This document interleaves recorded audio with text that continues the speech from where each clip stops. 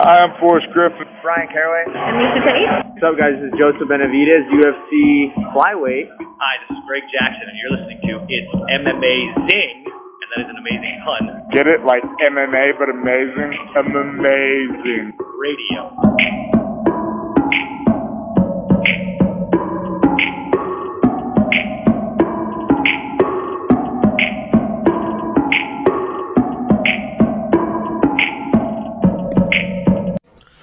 Welcome to It's Amazing Radio. I am your host, Dr. Law. With me, as always, DJ Mark. What's up? Also joining me this week, Lavender Gooms. All right, I don't have a lot of time to waste. I have a ton of nationals to get through because today and tomorrow we are loaded with motherfucking bangers of days. All right, so I'm going to start with tomorrow because I think today's are the stronger ones, so I want to leave the best for last. All right, So tomorrow, January 10th, we have Happy National Bittersweet Chocolate Day, Happy National Cut Your Energy Cost Day. All right, so turn off the lights when you leave the room. Happy National Oysters Rockefeller Day. I don't even know exactly what that is. Is that like oysters that John D. Rockefeller made? It's a certain way of preparing oysters that was popular pretty much up until Mad Men time, around Mad Men times, I'd say. The 50s, mostly. Very popular. All right. Cool. All right. Happy National Shop for Travel Day. Sure. National Houseplant Appreciation Day. Speaking of which, I haven't watered my houseplant in about a week and a half. I should probably get on that. That is not how you grow weed, Mike. That is not how you grow weed. Continue, please. And moving on to today, we have Happy National Static Electricity Day. All right. That's just shocking. Yeah, National Apricot Day. Don't shake your head at me, Bobby. That was an A. Do you know what is sad? I know what you know. You know what's the topic of this podcast coming up next, and this is where you're taking us. But go ahead. And last but definitely not least, and I should probably do this at some point before I go to sleep tonight, I wish you all a happy National Clean Off Your Desk Day. Oh, okay.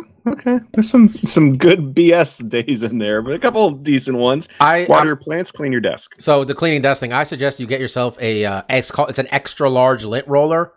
I'm talking like it's like 11 inches wide, and you just run that shit on your desk, picking up everything.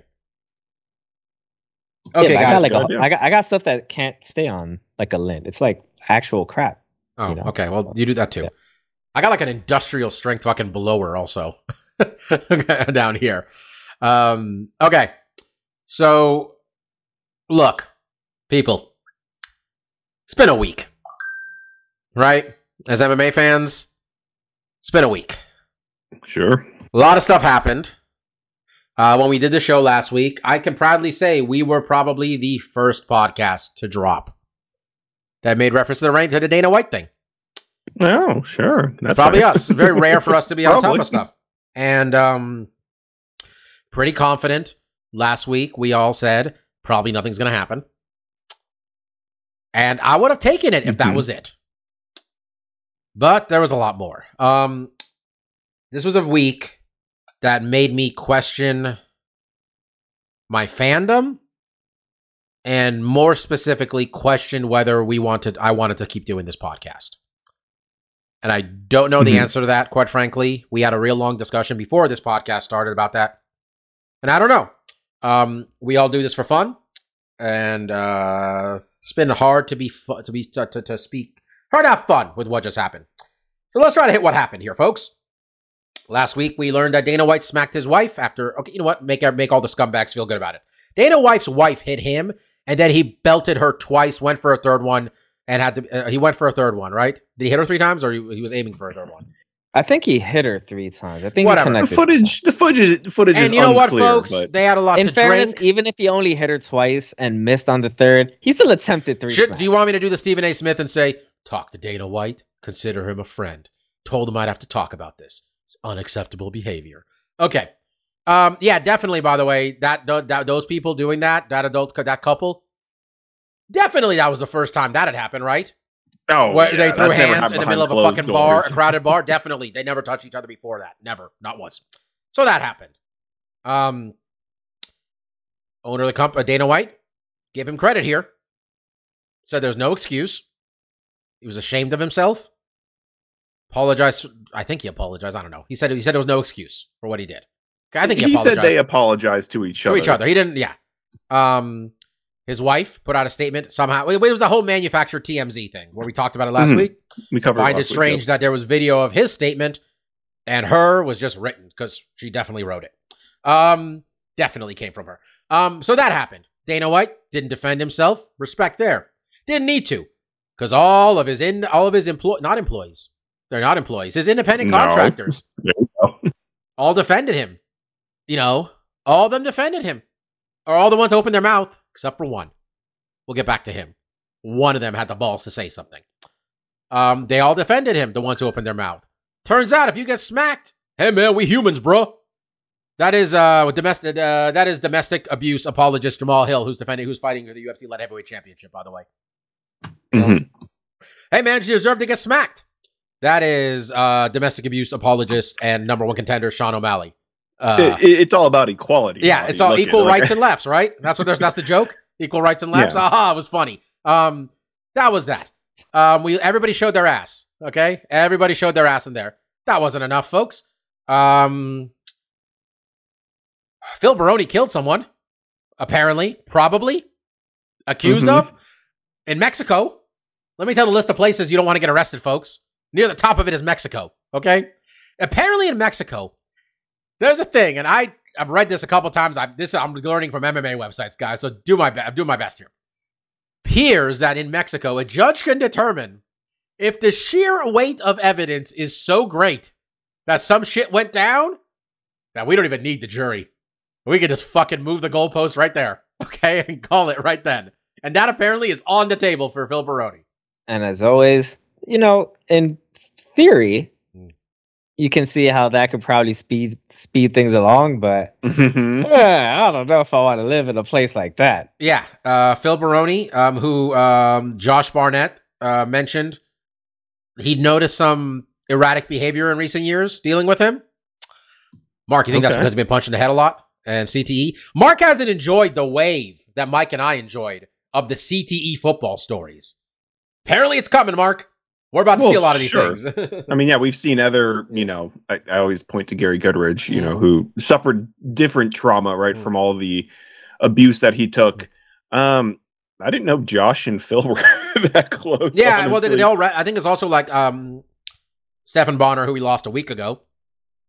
Yeah. I mean, I think that's Stephan another Bonner, good example. Ariel was saying Stephan and last time he saw both of them actually was together because they were both doing pro wrestling. And they were both were doing pro wrestling. And Josh has always been a pro wrestler too, so maybe that's the relationship. But yeah, I mean, regardless, it's just kind of... So there's that. Okay? Former UFC fighter Chris... What was his fucking name? Chris... Not Cariaso, because it sounded like Cariaso when I got worried.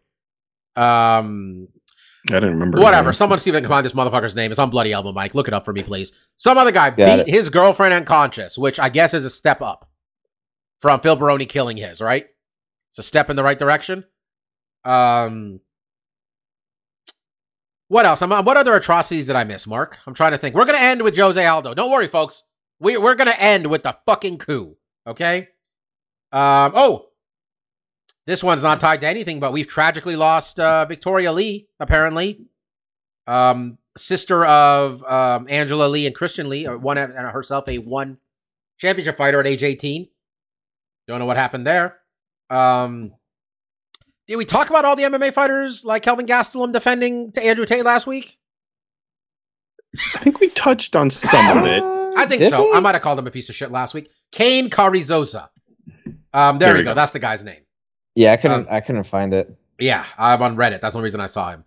He beat his girlfriend unconscious. So, yeah, there's that. I think that's it. Let's talk about it. And then Jose Aldo, who's got a twofer, folks. All right? Before you get into that, Bob, you could mention that for, a shining second, it did seem like maybe TBS was like the optics of what... Well, you know what? We're not done. We're not done yet. In all fairness to TBS, it didn't air... It's not going to air this week. The slap fight league may be dead. Well, I thought Is it was it? just I saw they postponed just a week. postponed it to January Yeah. 18th. Let me tell you this right now. I'm gonna watch AEW on Wednesday because let me tell you, had a lot of Slap Bite commercials. The show that was gonna be on right before Slap Bite. They were gonna AEW was the big lead-in for Slap Bite. Probably because the NBA was like, "Why don't you go fuck yourself with this Slap Bite thing? Fuck you. No, you're not putting this on after the NBA. That's TNT anyway." We'll see if there's more Slap Bite organizations, or more Slap Bite stuff going on. Now Jose Aldo, Jair. How do you say his name? Is it Jair? How do you say this dude's name? I know it's Brazil. It's Portuguese, Mike, and you don't speak Portuguese. But how do we say Bolsonaro's first name? I think it's Jair, isn't it? Yeah, like Yair. Like why? I'm just going with MMA fighters. Well, it's with a J. That's why I would say Yair. Honestly, let's go with that. Or Yair. We'll go with Yair. I'm gonna look it up. Ex-president of fucking Brazil. Okay, ex-president of Brazil, Bolsonaro. Since losing an election and trying to pull a Trump and complaining that it wasn't legit and blah blah blah blah blah. Mm-hmm. You guys wonder where he is at? He's been staying at Jose Aldo's house in Florida. Okay, and also in Florida, the guy running security for the Capitol. Okay, so in Jose Aldo's house, in a room that apparently he has a room that is dedicated to minions, which I've decided. And we don't know if he's staying. No, I'm deciding right now. That makes me feel better. I would imagine that Jose would have to stay in that room, and then the ex-president would stay in Jose's room. It is pronounced Jair. Jair. Okay. Jair staying in the minions room, maybe. Okay? I don't know. Playing a coup. A failed coup. A shitty coup. Really shitty coup also by South American standards. These people got their fucking coups and juntas on lock, Mike. Really disappointing effort here, quite frankly. Lighting fire to the congressional building. Iffy choice also. Also, bad planning. Like, you don't make the coup at the MMA fighter's house. You send the MMA fighter to the coup. Well, I think the logic, and joking aside, was like when Mussolini did, where he let them do the stuff, and then it was safe for him to show up and take over as, El Jefe there. Cooing 101. Yeah, gimmick right there. So yeah. And then on the other end of it, Jose Aldo's wife, and we're going to make sure we mention her too because of her response to this is wonderful. And Jose, part of a scheme to make sure emergency COVID funds meant for the poorest people in Brazil. They had to, get their beaks wet though, man. They had to siphon some of those funds. But don't worry, Mrs. Aldo said, this is just from snooping leftists. So that's that, guys. The only fighter in this sport that didn't show their ass today when opening his mouth was Dustin Poirier. Okay? Mm-hmm. Dustin Poirier remains a class act. Everything we've always thought about him is true. Man matters to him what his name's on. Okay?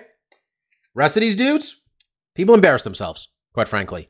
They all embarrass themselves. They embarrass their fellow fighters. They embarrass the sport. Okay, we're just talking about the fighters right now. Okay, they all looked horrible this week.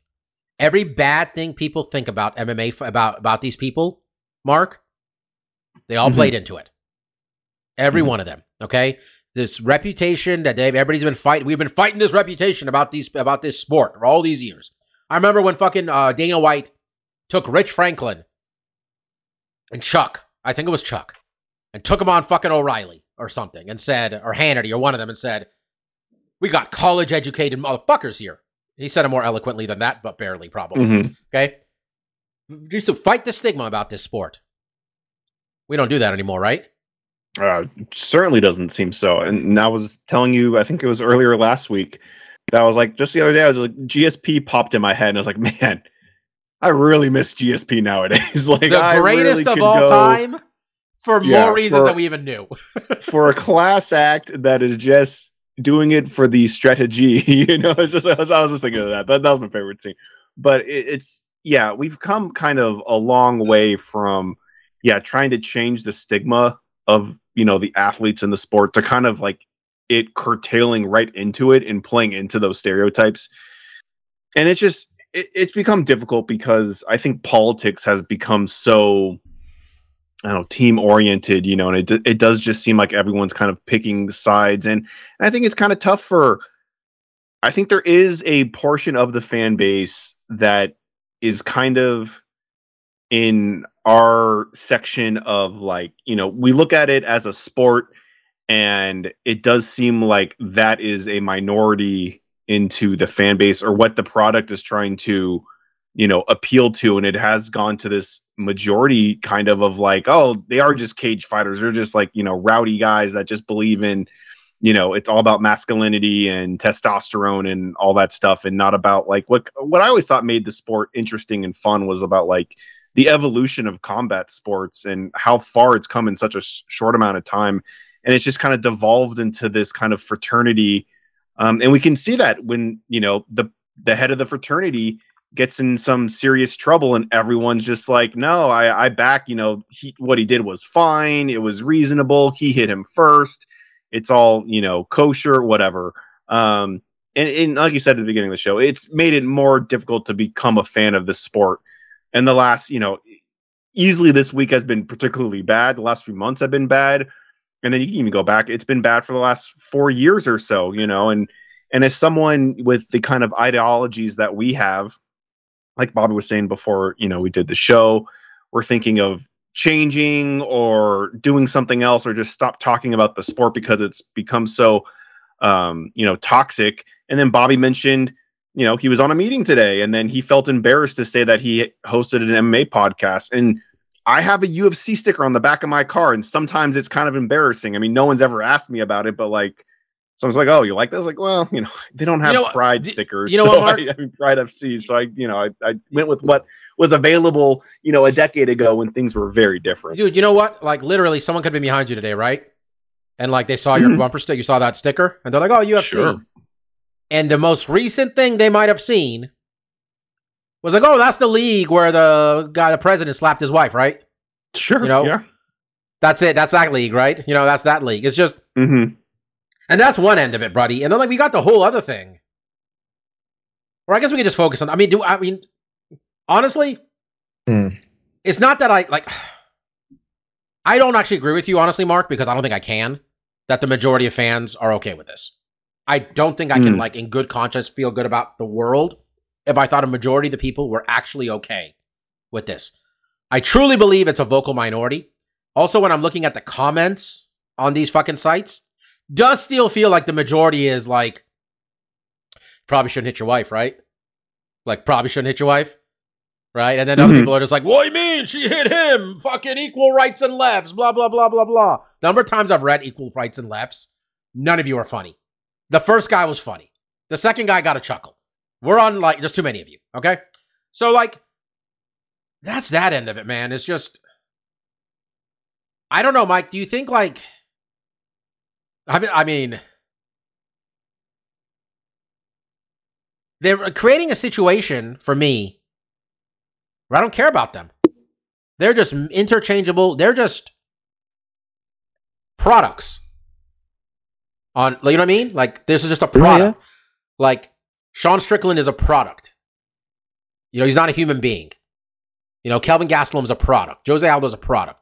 I don't give a shit about them, is where we're at. I don't care who gets knocked unconscious. I don't care what happens if they get paid enough, because they're making me sick of them.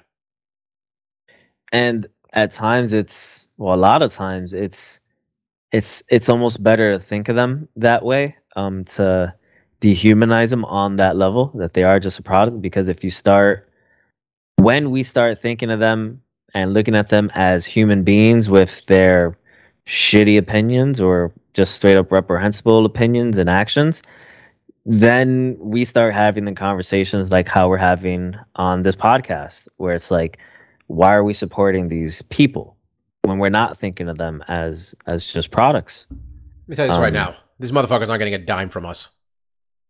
From me, at least. We got Fight Pass. That was the last $100 you're going to see. Yeah. Yeah. I was going to say from the money we already gave them. But that was it.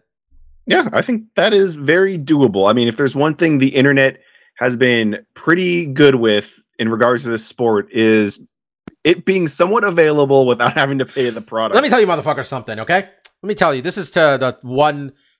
This is no one at the UFC is ever going to hear this, okay? But let me tell you something. You are talking to 3 people, okay? What is that shit Bane said? He was born in the darkness, okay?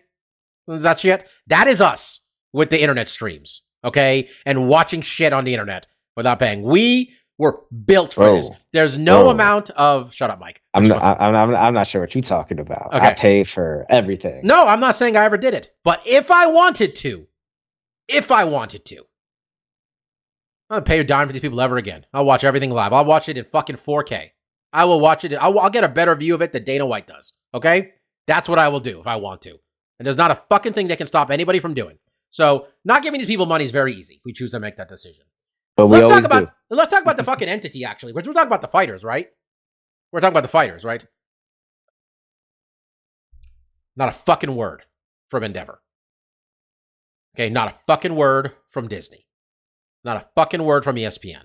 Not a fucking word from these TBS. I don't know what to say. Are we really slapping people on January 18th? I looked it up. It's re-added to the schedule for next Wednesday. We're really slapping what's folks. happening, baby. Maybe yeah. What's going to be better is that Dana White's pink mug was all over whenever these people were getting slapped. So it's going to be great when someone just gets like the taste smacked out of them and you just see Dana White there. Oh, shit. I mean, honestly, when I heard it was coming back, I almost think if there was someone in production that was like, can we recut this? Not so much Dana White in this, talking about slapping. You know what? It's like the and then the editor was like, "Give me a week. Give me a week. We'll recut this episode. We'll start refinishing all the episodes, and we'll get Dana White's power slap is just the white man's power slap." No, it's like that guy on the YouTube channel. Yeah, Mike. The Try Guys, where one of them got trouble for all that shit. They have to just recut the videos and like put a fucking fake shit on top of him and stuff. Like it didn't. I started watching more Try Guys, and like Christine's like, "There's that asshole." There's a cutoff time where they got rid of him. Oh I'm sure going forward they had a cutoff time. Forward time they had to. Yeah. And I didn't expect them to because that'd be so much freaking work. But like he's selling a cookbook with his wife, like cooking on date night. Dude, just like we had a whole different conversation for me and you. Who's the Try Guys? Mike, this is a conversation for post podcast. But long story, but yeah, Endeavor. Okay, you own this company. That is the one of all of them. Okay, I don't expect ESPN. Not great, by the way. Given like, I'm gonna draw the Kyrie Irving thing in a second. I'll bring Kyrie Irving up in a second here. Endeavor, you own this company. Okay, fucking Ari Emanuel. Okay, Mark, are you familiar with Kyrie Irving? He was the basketball player who was retweeting that anti-Semitic movie on Amazon, and he was the basketball version of Kanye West with his anti-Semitism. The name's familiar. Yeah.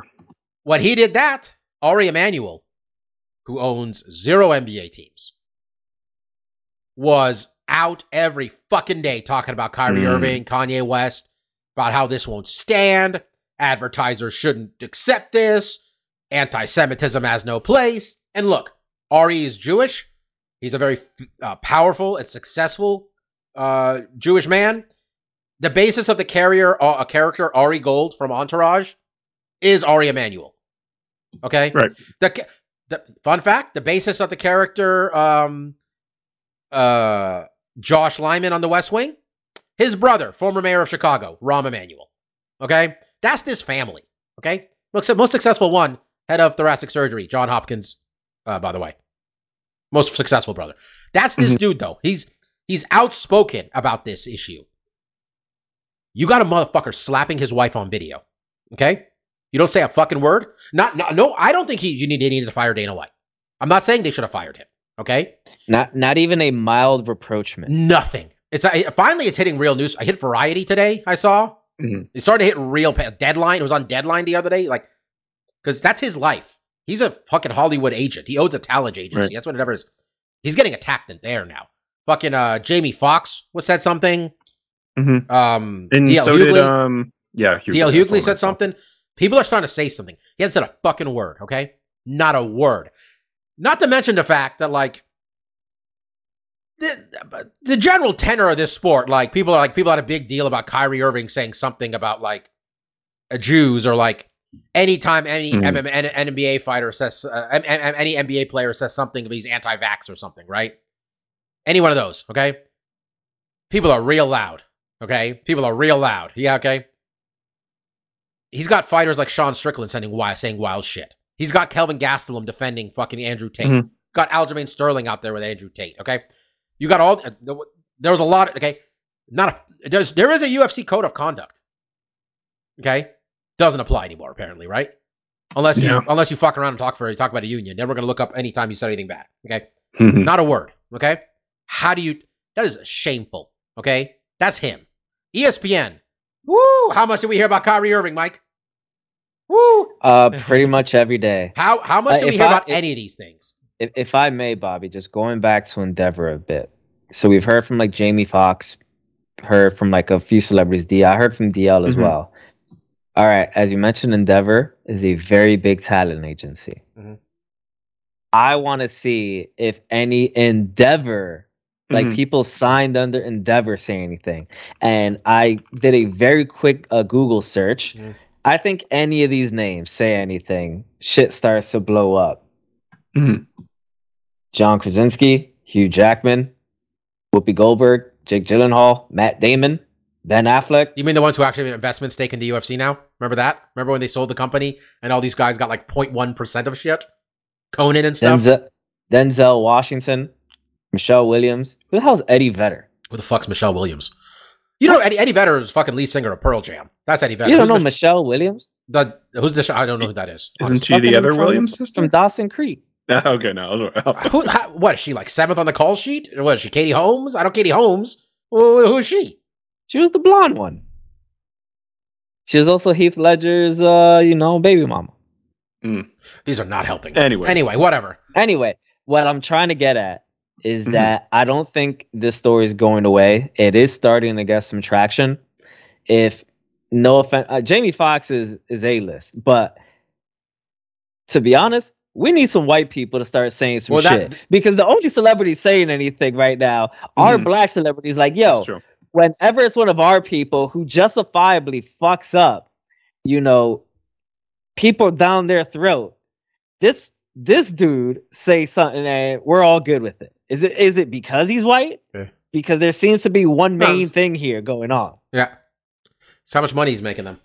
Look. Yeah, he's the golden goose. Yeah. Sounds about white, right? That's what they say? Sounds about white?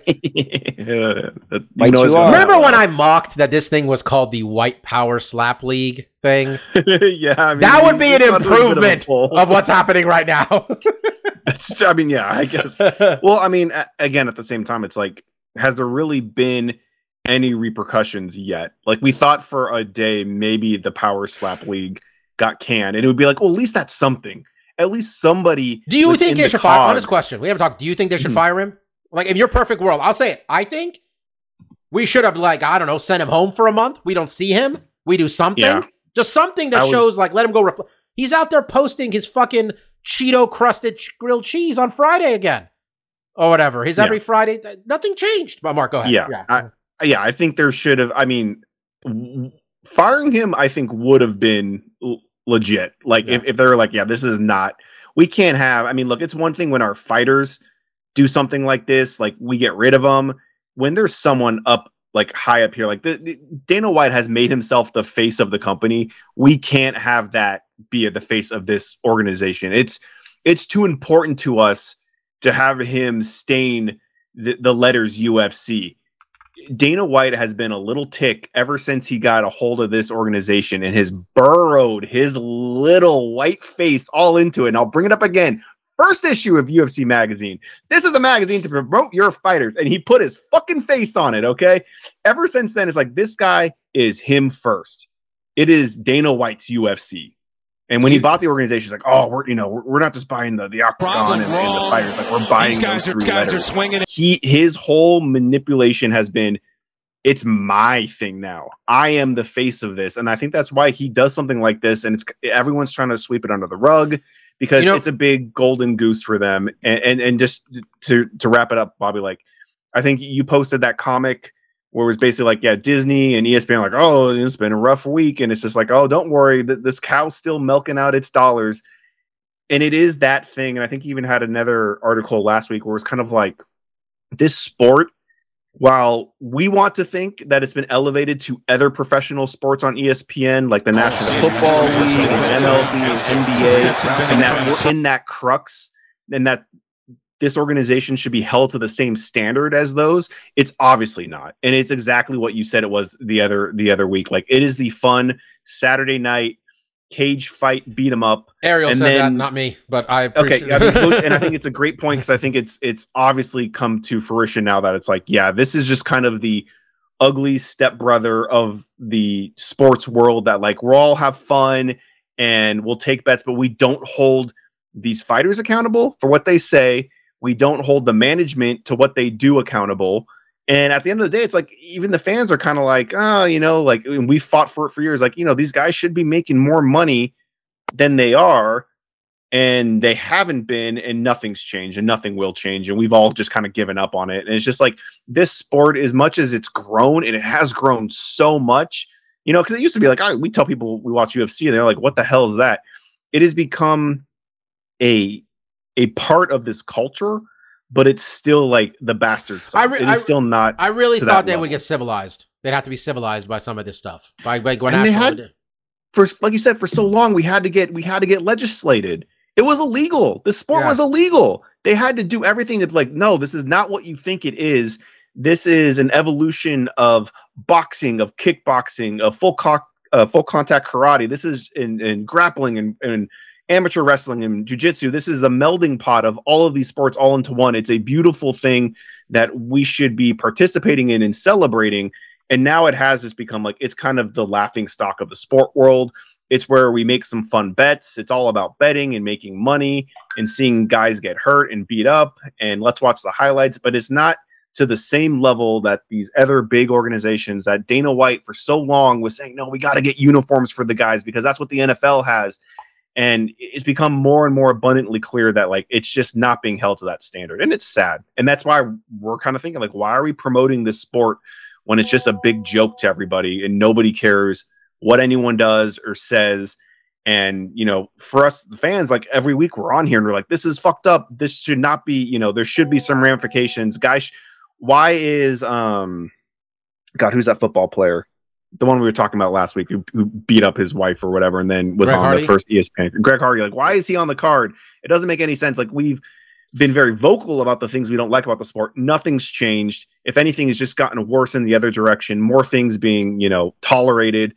And it's becoming more difficult to just say I'm a fan of this, because it's really like, I like what this sport is. I don't like a lot of the people in it anymore. And it used to be, we just didn't know that much about, like, people's political stances and stuff like that. And I think it was because the sport was so frowned upon. I think a lot of fighters and stuff were very careful to be like, I'm not what you think I am. I'm a smart, educated person. I mean, I'm not a barbarian. And now it's kind of like, now that it's popular enough, they're kind of like, yeah. By the way, I'm not sure we brought this up in a while, or we got new listeners, or even he did on the way out the door. This is why Stefan left. He couldn't take this shit anymore. I don't blame him. It just wasn't fun. It wasn't fun for him. There was too much for him, and pushed him over the top there. I have a theory about why Dana White's at the forefront and maybe why this isn't happening. But Mike, I want to get your thoughts on what you think should happen to him. Really, in a perfect world, what happens to Dana White? In a perfect world, he's no longer the head of the UFC. In a perfect world, or hell, not even in a perfect world, in pretty much any other, would the UFC count as a Fortune 500 company? Well, it's a public company technically now, right? They're part of Endeavor. So, in any other public company, if there's video of the CEO smacking the shit out of his wife, right? I won't even say spouse, because I don't know if we're there yet as a society, where if we see a gay man, you know, smacking his, or a gay woman, you know, smacking their partner, I don't think we're there yet.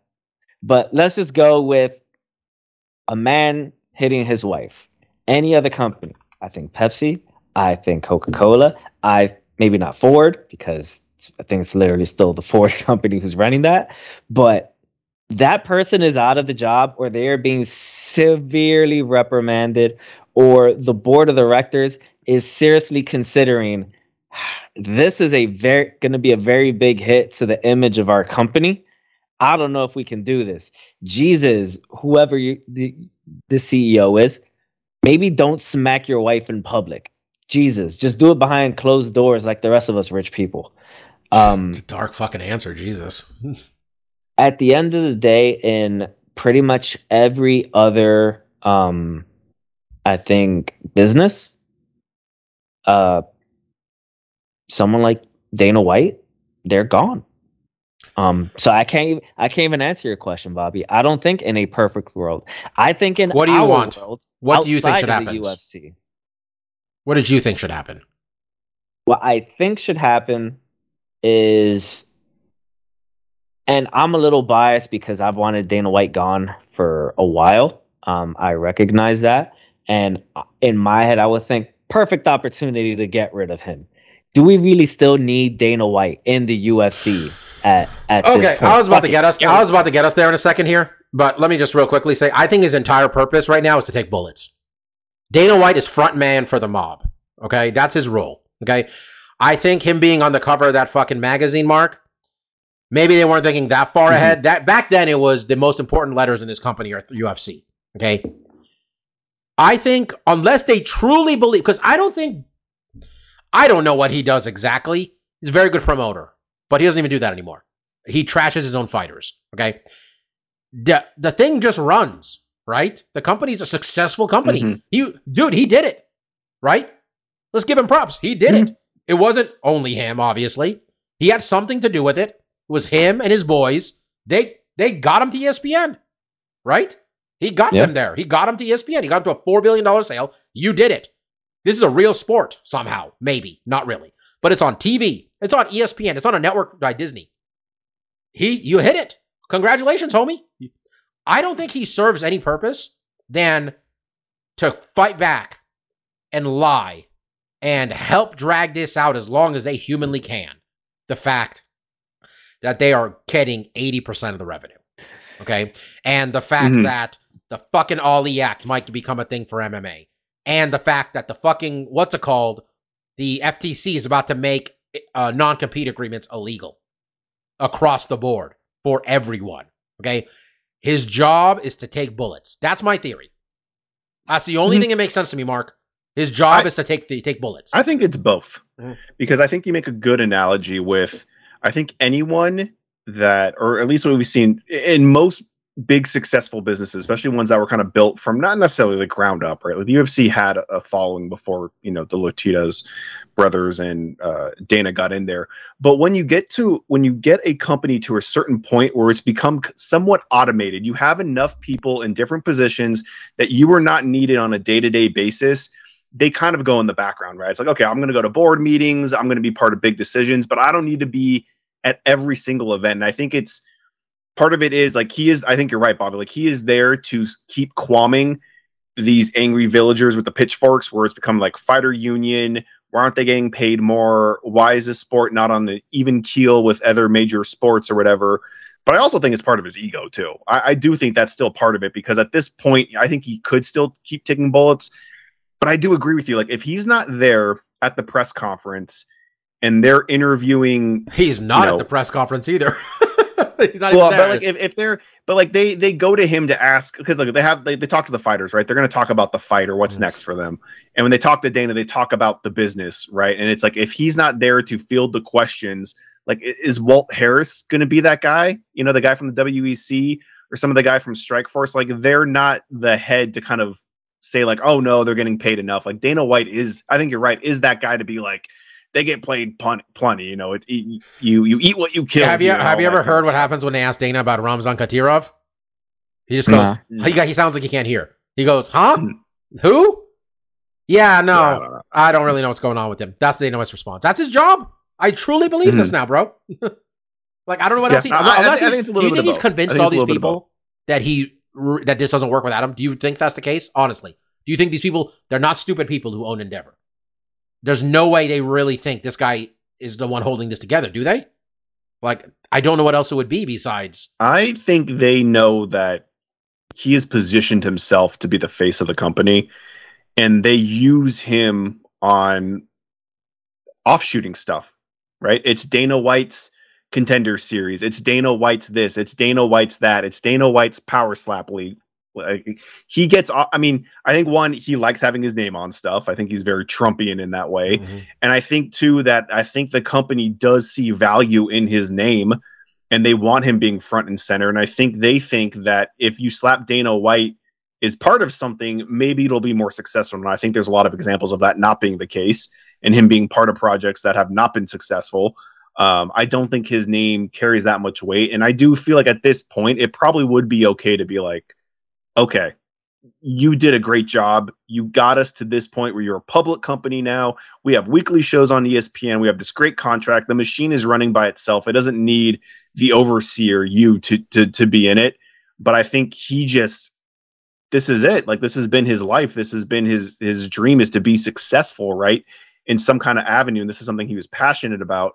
And he's just been there so long. It's like, well, I don't think he obviously doesn't need the money anymore, right? But everyone, when you get to that point of wealth, you always just continue to want, I got to make sure the nest egg is nice and fluffy for the generations to come. But I don't know. I feel like at this point he could be gone, and I think the organization would be just fine. And I would think. Well, then what's going to happen when we complain about fighter pay? People going to ask Ari Emanuel to come to that press conference? I mean, they're going to hang this. It feels like they're going to hang everything around Dana White's neck one day when the shit hits the fan. It's what it feels like. And he's just going to go home and say, I think goodbye. that is the way he gets out, is that he fights this for as long as he can. And either one, he keeps fighting and he croaks. And then who knows he's not where even they go fighting. from there. He's not doing any fighting. They're doing, his stupid fighters are doing it for him. Well, sure. But I mean, I do feel like when the day comes where it's like, okay, they have a union now, or okay, the courts passed this thing, about like the non-compete act or whatever, and maybe it's around that time where he's like, look, I fought all this legislation and all the lawsuits as long as I could. It all kind of folded in on itself. Okay. Peace out. Or the company's like, I'm done. We've been talking about this for about 40 minutes now. Yeah. Yep. We don't know what the future of this podcast is. We're gonna do our best. We're here. I'm sure it wasn't a good week for a lot of other people who are fans either. Still love the fights. Always will love the fights. Just the rest of it. And I can't emphasize this enough. Fuck Jose Aldo and his stupid wife times 1,000. And I hope they deport his ass. I'm pretty sure trying to trying to house a fugitive or help overthrow a foreign government. Pretty sure that's a violation of your visa or green card or whatever the fuck he has. All right? Fuck him. But it's not the American government, Yeah, but it's overthrowing any government. I think supporting is it just any government? I think you probably signed something saying you won't support fascism along the way somewhere. Okay? Yeah. Fuck him. I don't care how cool it was when he knocked out Cub Swanson. I wish Conor knocked him out in 10 seconds. Okay? Fuck him. All right? Fuck him. Fuck Kelvin Gastelum. Okay? Fuck Jamal Hill. Fuck Sean Strickland. Fuck Aljamain Sterling. Fuck Jake Shields.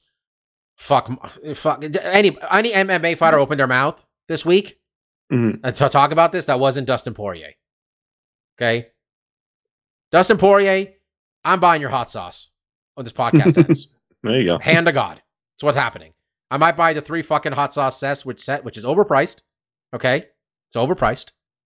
Maybe Mike can just go get his own bottle from the store in Brooklyn. Okay? It's right there. You can just go get it, Mike. Okay? I mean, it's not right there. No, it's not that close. Okay? I mean, he lives in Queens. So it's not that close. Okay? It's just, it's not great. Okay? But that's a motherfucker right there. Okay? That's a dude. Okay? And don't come at me with your, why aren't you guys going to talk about Khabib is retiring from all MMA? You know what? Fuck Khabib too. Khabib takes money from a warlord. Khabib's retiring from all MMA because the State Department's about to make half his fucking dudes go home anyway. All right? Fuck him also. All right? Fuck all of these people. All right? They go in the cage. How they survive, they make it out okay. Making zero. Apparently, if you make 12 and 12, 12 is what it costs just to like put a camp together. By the way, on the most bare bones level. So, hope Jamal Hill wins next weekend because he's about to be making 30 and 30 again. So, anyway, on the other end of things, advocate of fighter rights Jake Paul's in the news, folks. Jake Paul has signed a deal with the PFL, and he's got an equity stake in the PFL, and it sounds like he's going to fight MMA, and he has offered Nate Diaz a 2-fight thing to fight Nate Diaz in boxing first, followed by MMA second. I think that's kind of cool, actually. We're not going to get too far into this because we don't know what's going on. We've already been talking for 45 minutes, but I'll just say this, Mark and Mike. I think the most valuable thing to come out of this deal is that the PFL has access to Nikisa Badarian as a member of their organization. That is Jake Paul's business partner, and more importantly, he's the fucking accountant, or CFO, who helped negotiate the UFC sale. He was the UFC CFO, okay? PFL has the UFC CFO with an equity stake in their company. It's a big deal to me, all right? This is a big deal. I think you want a front man? Put Jake's ass out there as a front man. Let him poke the bear. The PFL went and did this, by the way, guys, while airing on ESPN. They went and hired Dana White's. Yeah. No one pokes Dana White more than this kid. And they went and did that. I'm a big fan of all of this, Mark. I think every part of this is a good idea. I think any MMA fan who sticks their nose up and somehow decided this kid's a scumbag, shut the fuck up. Okay? Because I mean, he might be, but he's no worse than any of these other dudes. Tell me how many coups he's fermented, okay? So I think this is a really good idea for the PFL, man. I really do. What do you think? I think it's great marketing, even if it starts and ends with just him having a video saying like, oh, the PFL's cool. You know, he has a lot of followers, and I think the biggest issue with the PFL is just like people just don't know about it being like a thing. You know, it's even on the MMA kind of scale of like fandom, you know, it's fairly low on the ladder. So I think this one little video probably gave it a lot of exposure.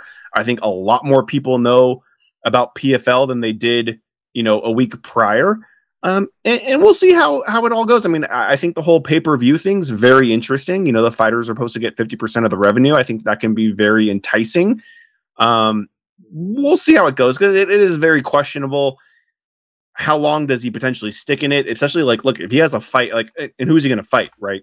Is the first one going to be a boxing thing, and then he fights Nate, or is he going to fight someone in the Anthony interim? Pettis says if Nate's not available, I'll fight you first. The kid is 0-0, Anthony. Shut the fuck up. Let's find him a guy who's 1-0 or something, you know? Right. But then it's like, well, so far throughout his boxing career, he's had dance partners that were somewhat credible, right? They were YouTubers or former athletes or, you know, amateur wrestlers / MMA fighters like Ben Askren. Like he always had a dance partner that brought some appeal or interest to the fight. It would be weird if he had an MMA fight with just some kid that was like 1-3 or 2-2 or something. You know, that's the level he should be at. And then, okay, so all that outside, let's say he does fight like another YouTuber or something. Or I even heard some people saying like maybe Baby Slice, because Kimbo Slice's son. Baby Slice gonna choke him. But yeah, okay. But like it's someone that he kind of needs to fight somebody reputable, right? If it's just a nobody who has a losing record, it's kind of like, okay, what happened? But ultimately, what happens if he loses, right? And that a lot of that hype kind of drops down. Now, so far in boxing, he hasn't lost, right? So he hasn't had to feel that drop down. And even then, it does kind of feel like his star power isn't quite as high as it used to be. Like his draw's not quite there. But we'll see. I think it's really intriguing. I think he came at it with more so than just like, oh, I'm joining the PFL. This place is great. Buy in. It's like, no, I'm not, like you said, Bobby, I'm not just coming here to fight. I'm part of the structure, the management system, and I want this to be successful because I want to be successful at this. And, you know, I don't know a ton about Jake Paul's entire career, but seeing what he's done within boxing, it does seem like he really does push himself to to be as successful as he can in the different endeavors that he's entered. And look, there could be a lot of things he tried doing that failed. I have no idea. I haven't looked it up. But look, he's a very popular and successful YouTube personality. He, oddly enough, transitioned into boxing and caused huge stirs there. So let's see what he does in MMA. It'll be really interesting to see. And okay, so all that aside, I know I've been talking for a while. I'm interested to see how he performs as a fighter, because I've been very impressed with his evolution as a boxer. You know, I don't think he's the best boxer in the world, but he definitely has power. And you can definitely tell that he's been putting the time and sweat into getting better at the sport. So MMA is difficult to jump into. There's so many facets of the sport. You know, I'm not saying that boxing's easy, but he had a road up where he was fighting guys that didn't really know what they were doing. And by the time he fought someone that I felt kind of maybe could push him in Tyrone Woodley, who's still not even in that same, he's not really a boxer, but he knew how to throw hands. You know, he was ready for it, right? And then when he fought Anderson, who again wasn't really a boxer, but had shown capabilities in that field, he did fairly well in that fight as well. He won that fight, you know, and we talked about that particular fight, but I'm really interested to see how he does and ultimately what happens to the PFL. If this really boosts it up, if it really does become second rung, you know, if he brings in enough money and they get more stars. I think they're so close to being second run. I think you can make they're on ESPN, bro. It's a big deal for a sport. I just don't know. Like, what is Bellator even doing, how many people? Well, I think the one thing that Bellator does is they've scrapped up a lot of former UFC fighters, whether they got them in contract negotiations or they got them when they should have damn well retired. They have a lot because, okay, the one place where I think the Jake Paul video really falls flat is when he's talking about the talent of the PFL. And not to say these guys aren't talented, but not knowing who they are and what they've done really. And then hearing some of the names, it did sound like knockoff UFC fighters. Because there's one guy whose name was kind of like TJ Dillashaw. It was like something else, Dashaw. And I was just like, they kind of just sound like... I don't think you're wrong necessarily, but I also think that like the names Bellator banks on isn't UFC fighters of the last 5 years. It's fucking UFC fighters from 15 years ago.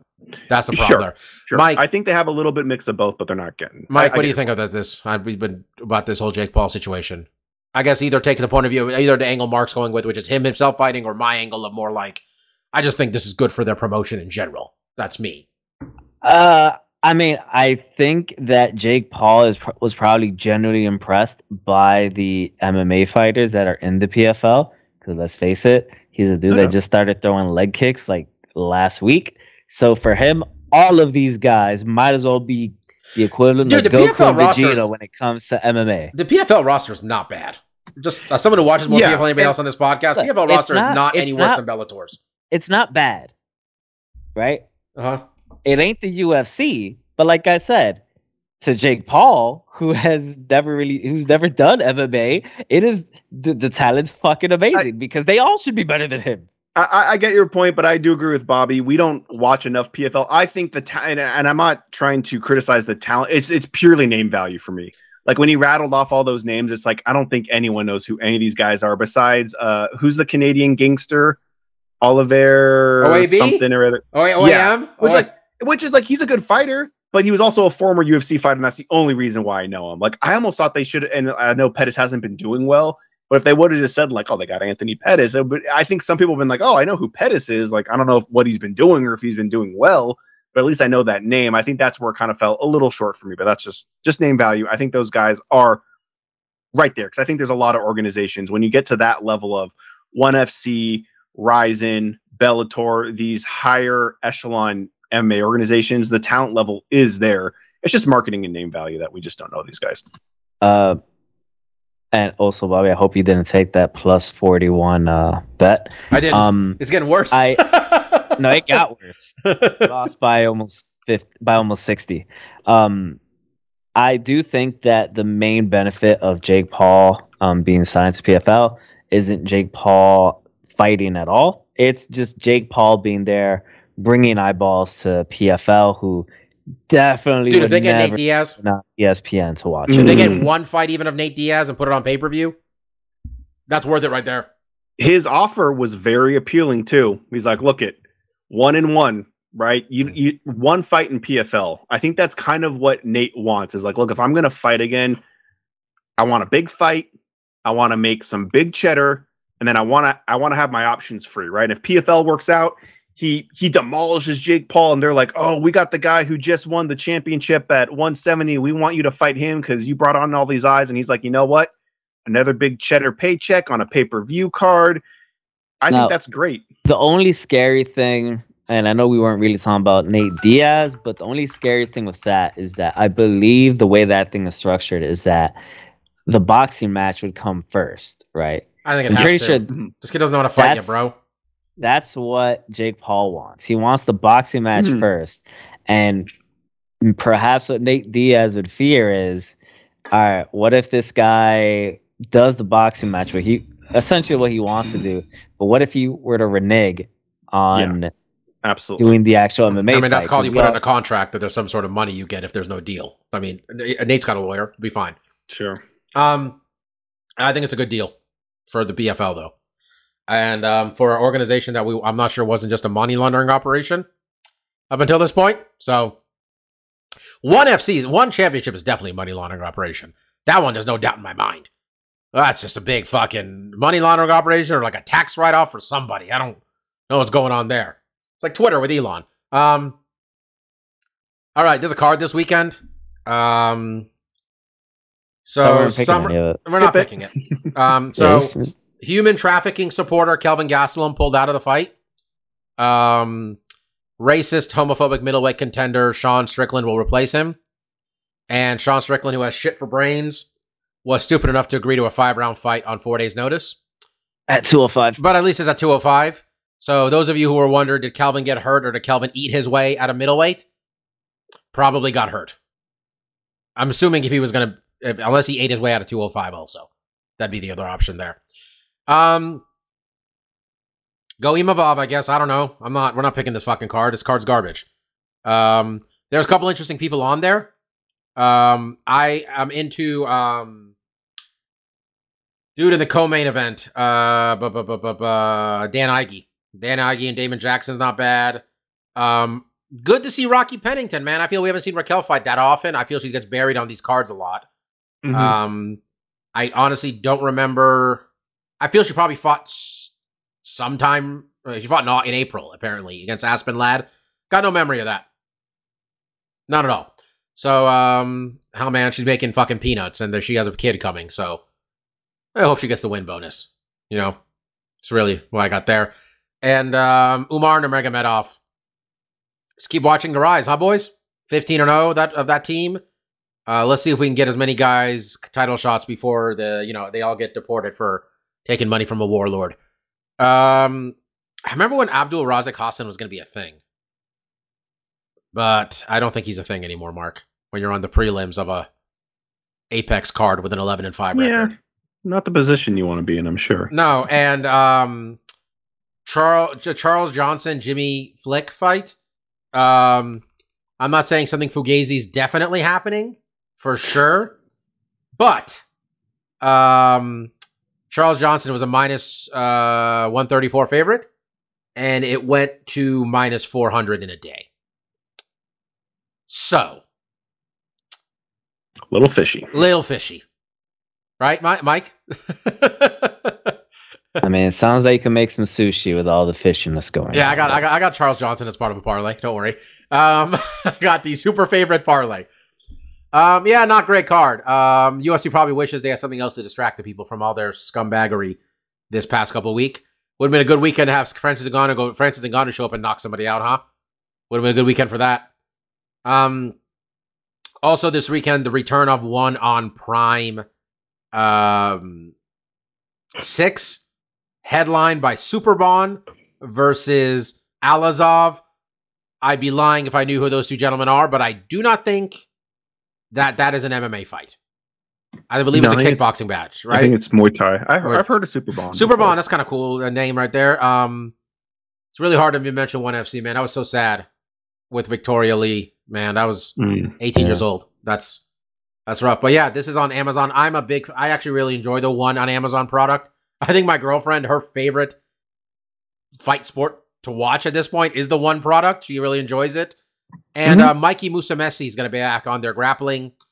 Right. And she's going to be listening to this, so I can tell my girlfriend Stamp Fairtax is going to fight and probably dance a bunch. So we're a big fan of that too. Sounds like a pretty good time. I think that the MMA fight wise, the number at the top of the card though is a fight between Ong Law and Sang versus Gilbert Galvo, who don't want to cast aspersions of the man, but there's a good reason they're not drug testing him because. Woo! He's one of those yoked boys. Man, 100% juice, not from concentrate right there, baby. Okay? That's what's going on with that guy. But I really dig the one product for as long as they can lose money hand over fist and it still exist. I will still watch these Amazon cards. So, I think we should just do stuff we like and go from there. I gotta think. So, Mark, you go first. Yeah. So I mentioned last week. Okay. We need to induct a fight. I totally forgot about inducting a fight. We promised we do it every week. Yeah. I know Mike has one for sure. I'm sure you do too. So, Mike, go ahead. Mike, you go ahead and do yours. All right. So my fight on January 14th, it'll be the 11th anniversary of this fight. Oh shoot, Bobby, I think I sent you the fight as I'm talking to Terry you. Edom. No. I was gonna ask. Could you see what card that was from? It's from Aldo versus Mendez 1 UFC 142. I think I'll check, but I'm almost positive UFC 142. You knew that shit off the top of your head. There's a stretch where I know them all, and I have a very distinct memory of this fight. I'll talk after you talk about the fight because I have an exact memory of where I was for all this shit. But yeah, 142. Aldo versus Mendez. I had a thought earlier today when I was thinking about, I wonder what fight to think about this week. And I had like an itch. I had like an itch in the back of my head, like, wait, like, wasn't it right around this time in January, like some really big knockout happened? And I did a quick Google search and I saw that January 14th, as I'd mentioned before, marks 11 years since the Edson Barbosa Terry Edom fight. And for those of you that don't know what happened in that fight, it wasn't a remarkable fight in terms of, it wasn't a fight of the night. It definitely got a knockout of the night when we were still giving those out back in 2011.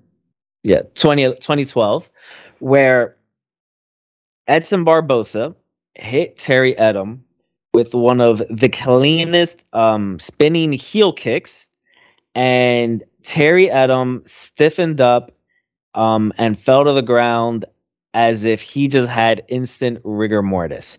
It was to this day, one of the most brutal knockouts I have ever seen in UFC history. It's fucking to this day, disgusting. Whenever Edson Barbosa fight, that is the first highlight they show. When they want to put Edson Barbosa as the main event of a fight night, or if they want to put him as let's say the third fight on a pay-per-view card, they show him blasting Terry Edom into not even the Shadow Realm, into the Shadow Realm's Shadow Realm. So that's a fight that's a knockout that for however long the UFC is around will be. It was fight of the night. It was a knockout of the night. It was fight of the night? Yeah, it went to the third round. Wait.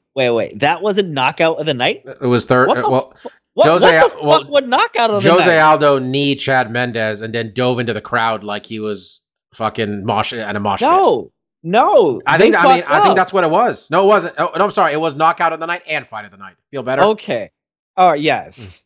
Yes. Dude, that was a wild card. Paul Harris tried to rip some dude's leg off also earlier in that night. So it was a normal Saturday for Paul Harris. What fancy problems we had. Whether Paul Harris wasn't going to let go of a sub was near the biggest issue in MMA for like a month. All right. One of the greatest gifts is still when Paul Harris is just there hulking up. Dude, I remember if you guys go back and listen to the podcast, actually there was no podcast, was there? This was 2 months before the podcast started. We probably would have talked about, man, how's Rumble Johnson, RIP, going to show up for a fucking middleweight fight, fucking 20 pounds overweight or something. UFC 142 was a great card, guys. But Terry Edom getting blasted by Edson Barbosa, definitely a fight I like. Yeah, I'm never gonna forget that one, man. I was at I think January 14th, 2012. Let me make sure I get this correct. I'm not conflating things. Yeah, I was at the famous Niners versus Saints playoff game. The one that Alex Smith won at the end of the game there. And I remember sitting in traffic for an hour and a half after that game in one row of parking, and Stefan was in one parallel row to me, and both of us running out of gas, both of us running out of fucking like cell phone battery, neither of us with a charger in the car, wondering if we were gonna make it. And I remember like we walked in at the beginning of the pay-per-view, and that was the opening of the pay-per-view, and Mark had it up. And like, I think we literally maybe 5 minutes after I got there, Terry Edom got wheel kicked. I'm never gonna forget that one. I think there's a very good chance I didn't watch that fight live because I don't know where I was exactly 11 years ago, but considering it was January 14th, there's a very good chance I was probably hanging out with our friend Sal for his birthday. Yeah, probably. Great moment right there. Marcus, do you have one this week, or do you have anything you're saving for next week? What's your plan? I'll save for next week. Okay, We're already going we're good long. right now. We can do, yeah. I apologize, Mark. I cut you off earlier, though. What is your stuff you like? Oh, yeah. No worries there. I mentioned last week I had slowly got into Warhammer 40K. The obsession just continues. I now own like 5 novels that I'm starting to read through, which wasn't too surprising. I already, before I even got into the little minifigs, I was already kind of interested in the lore. And it was just the thing I needed to spur to, dive in even more so. But probably more to the point that I can actually recommend a couple things I watched this week to other people. And both of them, interesting enough, are claymation movies or stop motion movies. I don't know if they both technically use clay. I'll mention the obvious one first. We finally watched the Del Toro Pinocchio that's on Netflix, and I really enjoyed it. I'm not like, I don't have a lot of nostalgia for the story of Pinocchio. It was definitely not one of my favorite Disney movies. I don't even remember a lot of the beats of the movie necessarily, besides like he lies, his nose gets big, he gets swallowed up by a whale, he gets drunk with some kids at some point or something along those lines. Is Pinocchio the one with the problematic crows? Ooh, I don't remember. Dumbo. That was Dumbo. Okay. There's some similarities, honestly, in my head too, Mike, of like those two movies were like it's shocking that Disney's not doing the right thing, huh? With Dana White. Go ahead. Didn't Walt Disney hate the Jews? Yes. I'm not even going to touch that. Yes. He's his own man. He has his own views. We don't necessarily an anti-Semitic view. Well, go ahead, Mark. Yeah. But Guillermo del Toro's Pinocchio I thought was really cool. I mean, visually very stunning, right? I think it is definitely a film that even if you've seen the animation or know the story, it's worth watching just because it visually is very intriguing, right? I mean, a lot of the beats are still there, but it is just an interesting movie to watch just on a visual level. And that kind of can go said about the next movie I'm going to mention. And this one's probably a lot less known. I did not know about it at all. My brother-in-law, Sean, had told us about this movie, that he wanted to watch it with us. And this one's called Mad God. And this movie is actually created by Phil Tippett, who I guess was like a special effects, person from like the old Star Wars movies and RoboCop. And apparently he's been working on this thing since RoboCop 2. So it's been like 30 years in the making. And much like Pinocchio, like a visual treat, but on a different spectrum. I think while Pinocchio, while there are some kind of like darker kind of tones and there's kind of like some moments that I think, kids might find like a little spooky or scary, like Mad God is like gothic horror kind of shit. Like it is like some really dark, depressing, disgusting shit. But still visually very intriguing to watch and just kind of like a spectacle. It's definitely kind of a movie like I think being on psychedelics or something would make it all the more tantalizing or just like visually just kind of like mind-boggling, because it is just one of those movies where I think the plot, you can kind of understand what's going on, but they go on so many like weird disgusting or just odd or visually like different kind of like subplot kind of stuff. It's hard to describe. It's definitely something that, like, if you're in the mood for kind of like a trippy, visually interesting stop motion animated movie that took 30 years to make, then you'll get some enjoyment out of it. I think for me it kind of falls apart is like there's not really like much of a story or characters here. It's kind of like this one person's quest to kind of accomplish this thing and kind of the journey they go through. It's a very somber movie too, and it's very atmospheric and moody, and all the, you know, not just the visuals but like the soundtrack all kind of play into that. So I really did find it intriguing. I definitely recommend something you'd watch. Like, it's not something that like I feel like I need to see again and again, but I wouldn't, you know, be surprised, you know, in 5 years it's like, you know, I kind of want to watch that again. That was really trippy and weird and just artistically unique. So yeah, Mad God, Pinocchio, yeah, interesting stuff. I will say that I'm still watching Jack Ryan show. I am on the latter half of season 2. I might be on the last episode or 2 of season 2. I like a season where the bad guys aren't Middle Eastern, bro. Right on. Oh, you know, are they Ruskies? They're Latinos. It's great. Okay, okay. We got, you know, we got that shit going on. So, it's a South American situation over there. No, it's a good show, man. It's a good show. John Krasinski, despite his unwillingness to hold Dana White's feet to the fire, as Mike requests, is still a pretty decent Jack Ryan. In the Jack Ryan power rankings, he's no Harrison Ford. You know, it's at the top there, but I don't even see Chris Pine, but I'm putting him at the bottom. He's no Chris Pine either. All right, he's, you know. You know what? They let all the other guys only make one movie, right? Pine, Affleck, and Alec Baldwin. Just want to say, not sure he's better than any of those 3 people, actually. But he's also not as good as as Harrison Ford. It's a good show, though, man. I like the intro credits. I think it's a cool visual there, Mike. You know what I mean?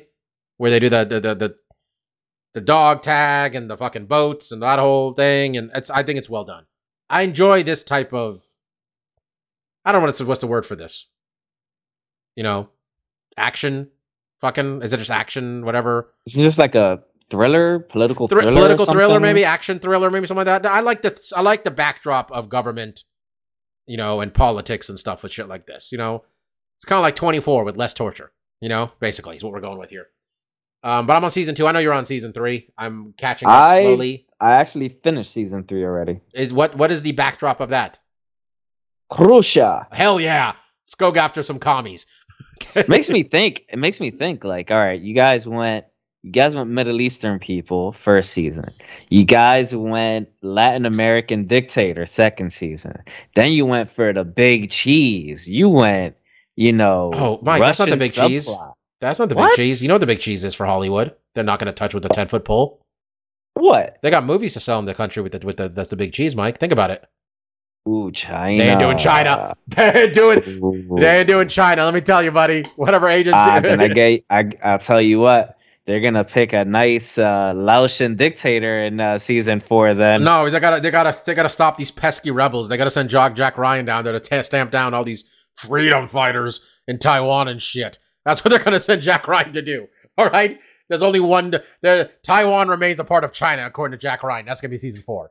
Right. You know who would say something about Dana White hitting his wife? Jack Ryan. Oh, dude, Mike's making a joke, but the number of meetings they have in the government in this show, where like they're going through a course of action that may not be humanitarian or like just the right move, you know, and Jack Ryan has to under his breath say something, and they're like, "Who said that?" And then he says, "It was me, sir, Jack Ryan." Then he has to school all these fucking old soulless Republicans on what's up. Every other episode. when you said that last week, it's and I all rewatched, the time, and I rewatched season 1, is like, oh shit, they do that a lot in season 1, but they don't do that nearly as much as season 2 or 3, but mainly because he's boots on the ground. Out the field. Yeah, he's boots on the ground there. At that point, he's like an analyst in the first season. You should give this show a shot, Mark. Watch like the first episode. See if you find it It is interesting. very good. I know it's not normally your fare, but I think you might dig it. It's entertaining just for the first episode. Where you're like, so Jim's just gonna go throw hands with someone, huh? Is it Hulu? Oh, it's Amazon. Amazon Prime. Oh, okay. Yeah. Okay. I don't like that there's no Kathy in season 2. Like, isn't Kathy like his wife in the movies? I don't remember. I don't remember any of the love interests except for in Affleck's one. It wasn't. I think she was a nurse, and I think it was. I forgot the actress's name. She was in iRobot. Bridget Moynihan. Yeah, her. It's her. So, anyway, AKA Tom Brady's baby mama. You always know, bro. I do. What is your stuff you like, though? Was it season 3 of that, or was it something else? No, I had a feeling you were going to talk about Jack Ryan, so that's not what I was going to mention. Mm-hmm. Mine is kind of on the same vein as Mark's in regards to puppets, or let's say some type of fake child. So this past weekend, I really wanted to go. Well, not really. More like I had resigned myself to go watch Avatar: Way of the Water. Because I kept hearing good things about it. So I asked my girlfriend, "Hey, let's go watch Avatar," and she went, "No, let's go watch that movie with the killer doll." Man, and I groaned under my breath, like, "Ugh, really?" And then I thought, you know what? It's been like 3 movies or 2 movies in a row that I've wanted to go see. I will go watch Megan, and I will go watch it with a smile because that's what a good boyfriend does. I hope you liked it because I'm kind of intrigued. And let me tell you something. I went into that movie with no goddamn expectations, and this isn't even a case of going into a movie with no expectations and they just get exceeded. No, that movie was great. That movie was awesome. All right. At one point in the movie, Megan starts, like, she says shit where it's like everyone in the movie theater just starts laughing. And I turned to my girlfriend like, wait a second. Either they meant to do this and this is a great movie, or they're being real serious about this and they just made a shit movie where it's like they have unintentional laughs. And she actually told me, no, like, it's categorized as a horror comedy. And the movie was engaging. Weirdly enough, at one point in the movie, I found myself rooting for the killer robot. I don't know what that says about myself or what that says about the movie. Lack of integrity. Go ahead. Well, which one of us here got the highest score at the MPRE? I'm just saying. But anyway, I don't know what that is, but okay. As just a little dig for Bobby, Sal, and Phil, because I got the highest score out of all of them. So what that is, Bobby, what that is, Mark, it's the professional ethics exam that lawyers have to take. And there went Mark. Okay. No, so I went to unmute myself and I hit the camera. Very good, Mike. I kept hearing about this movie and I didn't really know what it was about. And then I think I just saw a clip like literally 2 days ago. And I just saw the Megan doll dancing with the girl, and I was like, "Oh, this looks kind of fun." And then I like the concept where you always hear people say, like, "Oh man, like Hollywood doesn't make any like original movies. It's always just like sequels or reboots." It's like, you know what? Megan's just fucking Chucky, but you don't call it Chucky. It was an extremely engaging movie. I thoroughly enjoyed it.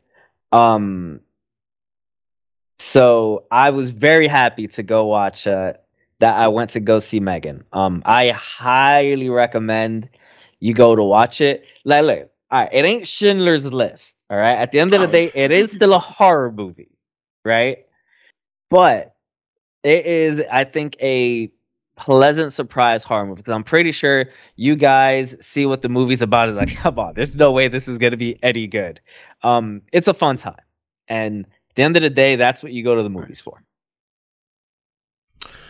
All right. I think that's all we got, guys.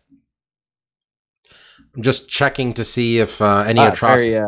That's very cryptic, right? I'm just real quickly making sure if any new atrocities haven't been committed by members of the UFC roster. There's an interesting article in Variety, as we mentioned, about Dana White, and there's a quote from a rival agent that I was going to pull up real quickly in there, which was pretty much that they knew they totally understood why that Ari Emanuel isn't saying anything, given the sheer importance of what it means to the business, and it's not like they're just losing a big client, is what the thing is. Which I don't know I don't understand what their worry is going to happen here. Do they really think he's holding this whole thing together? Are they that stupid? I don't get it.